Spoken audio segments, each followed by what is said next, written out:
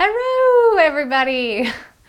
Okay, so today I want to talk about how to feel fulfilled and successful with minimalism.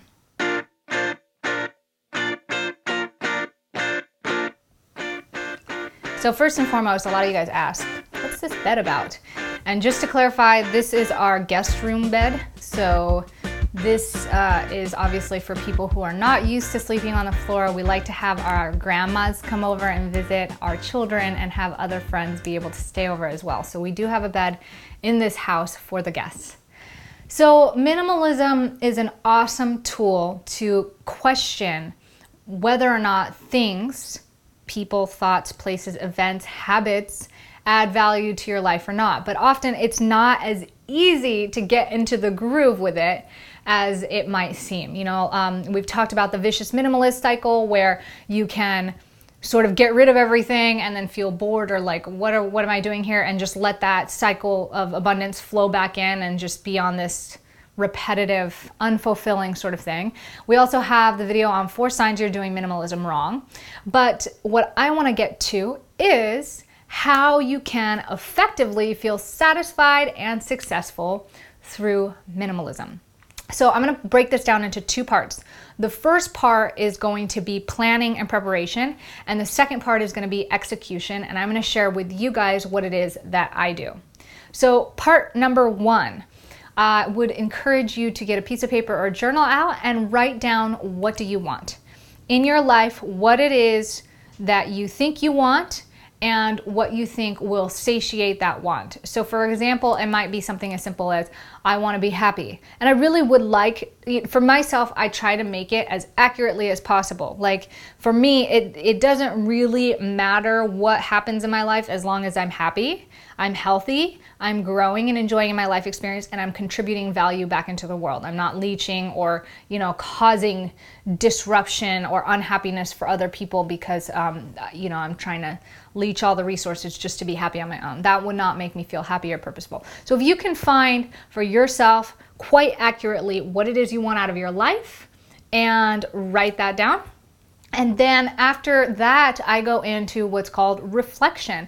And I do conscious reflection and also factual reflection, which means that consciously I ask myself, is this what I've been pursuing? So I'm going to just go ahead and throw myself under the bus. For the last 2 years, I've been focusing on building business really hard, thinking that what I wanted was happiness and freedom of financial resources and time with my family and my children. And with that, I pursued business for 2 years, and after 2 years realized that I actually sacrificed financial resources, time with my family and my children in order to build that business that I thought was going to give it to me in the first place. So we all go through this process. I've done it a couple times now in my life where I'm like, whoa, wait, back up. This is not going the right way. So why don't you sit down and reflect what it is that you're trying to gain. Obviously, we're trying to gain what we put down for number 1. And is that really helping you? Another, what I like to call factual reflection that I do for myself is I start digging through my credit card and bank account history. Since minimalism is an awesome tool that can start from the outside first and turn inward, it makes it really tangible and easy to sort of calculate what has been going on and whether or not we're following the path that we actually want to go down. And so for me to be able to, I'm really hard on myself. I will write down food, clothing, or excessive items, work items, props, etc. I categorize them and I try to figure out how much I really spent. And then as I'm decluttering the house, I'm visually observing what of these things truly added value and sort of reflecting on what state of mind I was in or what I had told myself would justify the purchase or the acquisition of these certain items. And then I also calculate the numbers and I ask myself, was that worth the financial and the time output? Because that's what I sacrificed, was time and financial resources. There's certain things that you have to so to speak, count your losses just so that you are aware. And sometimes it's not a fun thing to do, but reflecting on an honest state of mind is the only real way that you can get really clear and sort of recalibrate and adjust that perspective. Number 3, set a plan. So your plan might be, depending on where you're at, getting rid of your stuff, using your stuff, minimizing your stuff. It could be saving your money, getting out of debt, changing your job. I don't know what it is that you need to do for yourself, but check what you can do immediately, midterm and long term, and sort of set a plan for that. So with that being said, I'm going to move into part 2, which is execution.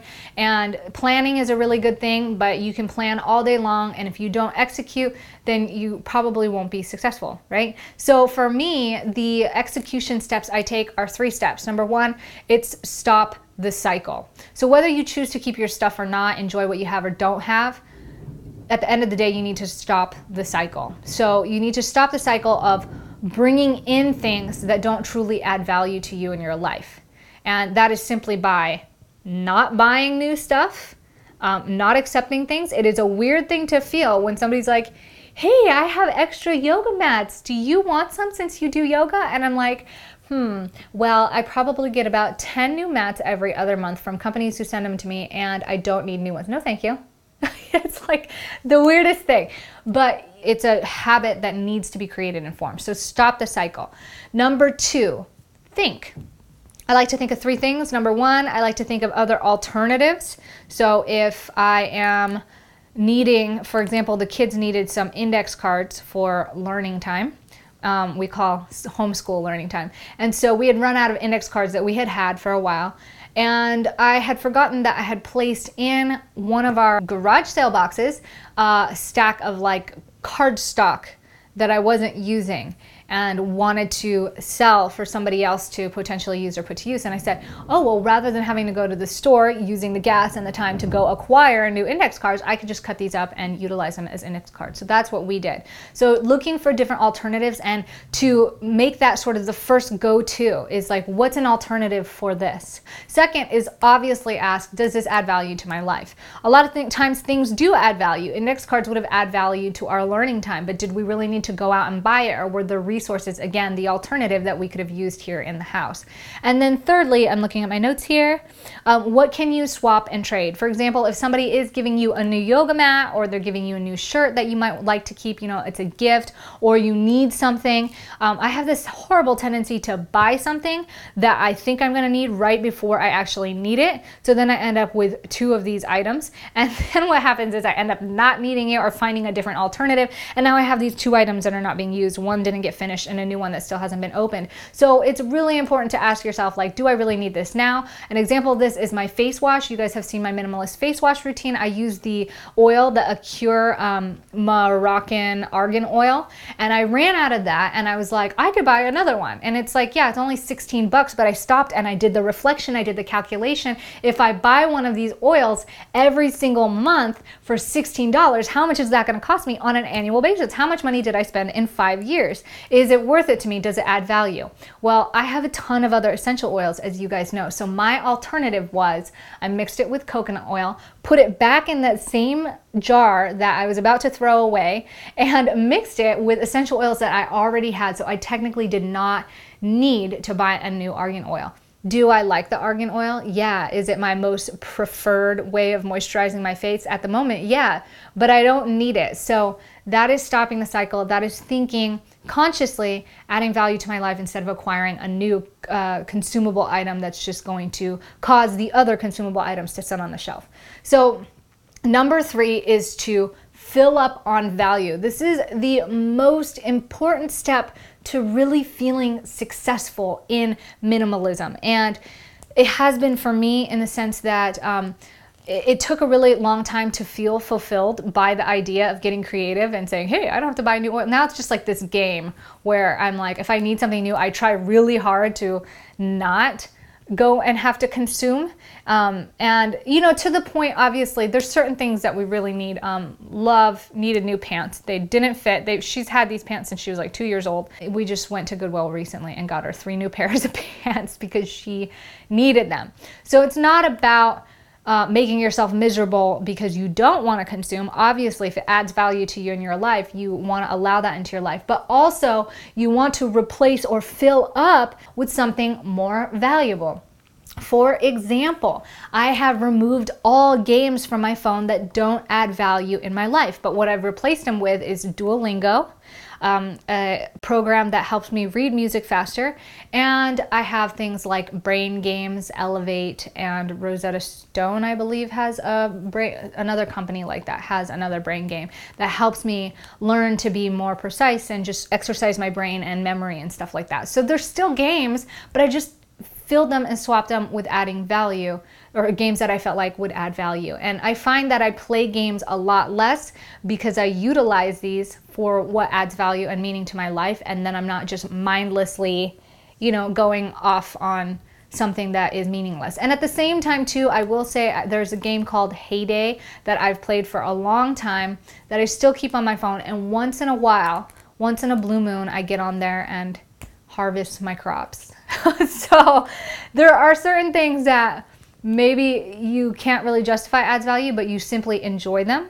And that's completely okay too. As long as you're thoughtful and conscious about it, you're gonna find that the result is gonna be very beneficial and successful for you. Believe it or not, most things that you welcome into your life are going to create a task list of things to do. For example, I have a piano, and my task list is learn to read music better, learn to play all these pieces in all my books, and I have like about 10 or a dozen books that I'm probably never going to get through, and hopefully learn to write my own music on a piano better. It's just this whole task list. So realize that the reason we feel like we don't have a lot of time is because all these items come with these mini little task lists that we hope that eventually someday we'll have enough time to get to. But if we don't stop that cycle, we're never going to get to it. So really pick a few things and be really accurate about it. If you want to keep your piano, ask yourself, what kind of time commitment am I going to make for this? And, is this something that's really doable at this time? It doesn't mean that you can't play piano in the future. It just might not be in your present moment. And that is sort of the realization that happened to me when I wanted a sewing machine and a piano and a djembe drum and my ukulele, and to learn how to do gymnastics and to free dive and to do photography and video. There's only so many hobbies you can do. And if you want to rotate those out and do one every single day, that's really awesome if it adds value to your life. But at the end of the day, if you really want to enjoy and master your craft, it's really hard when you have like 20 different crafts sitting around waiting to get done. So with that being said, this is starting to run along, and I think I've got like just all my I'm like really aggressive in the way I'm talking this week. So thank you guys for just like taking my non-emotional soft approach. But I hope this video has been really helpful in helping you plan and execute ways to be successful and fulfilled with minimalism. Really take number 3, which is fill your space and time with value, and link that up to number 1 of planning, which is what do you want out of your life? If you want more connective, meaningful relationships, how can you fill your extra time and space with things that are going to help add value to your life by bringing in more connective and meaningful relationships? If you have any questions, ask them in the comments below. Thank you for joining me as always. If you're new, welcome to the channel. We like talking about amazing, fun ideas and sharing our journey, encouraging one another to succeed and be empowered and to live a more positively meaningful life. Subscribe if you haven't. Let me know you like this video by hitting like, and let me know in the comments what more you want to see. It's been a lot of fun, and yeah, thank you for just letting me be blah, blah, blah, blah, blah, today. It was a lot of fun, and I'll see you guys on the next video. Ciao.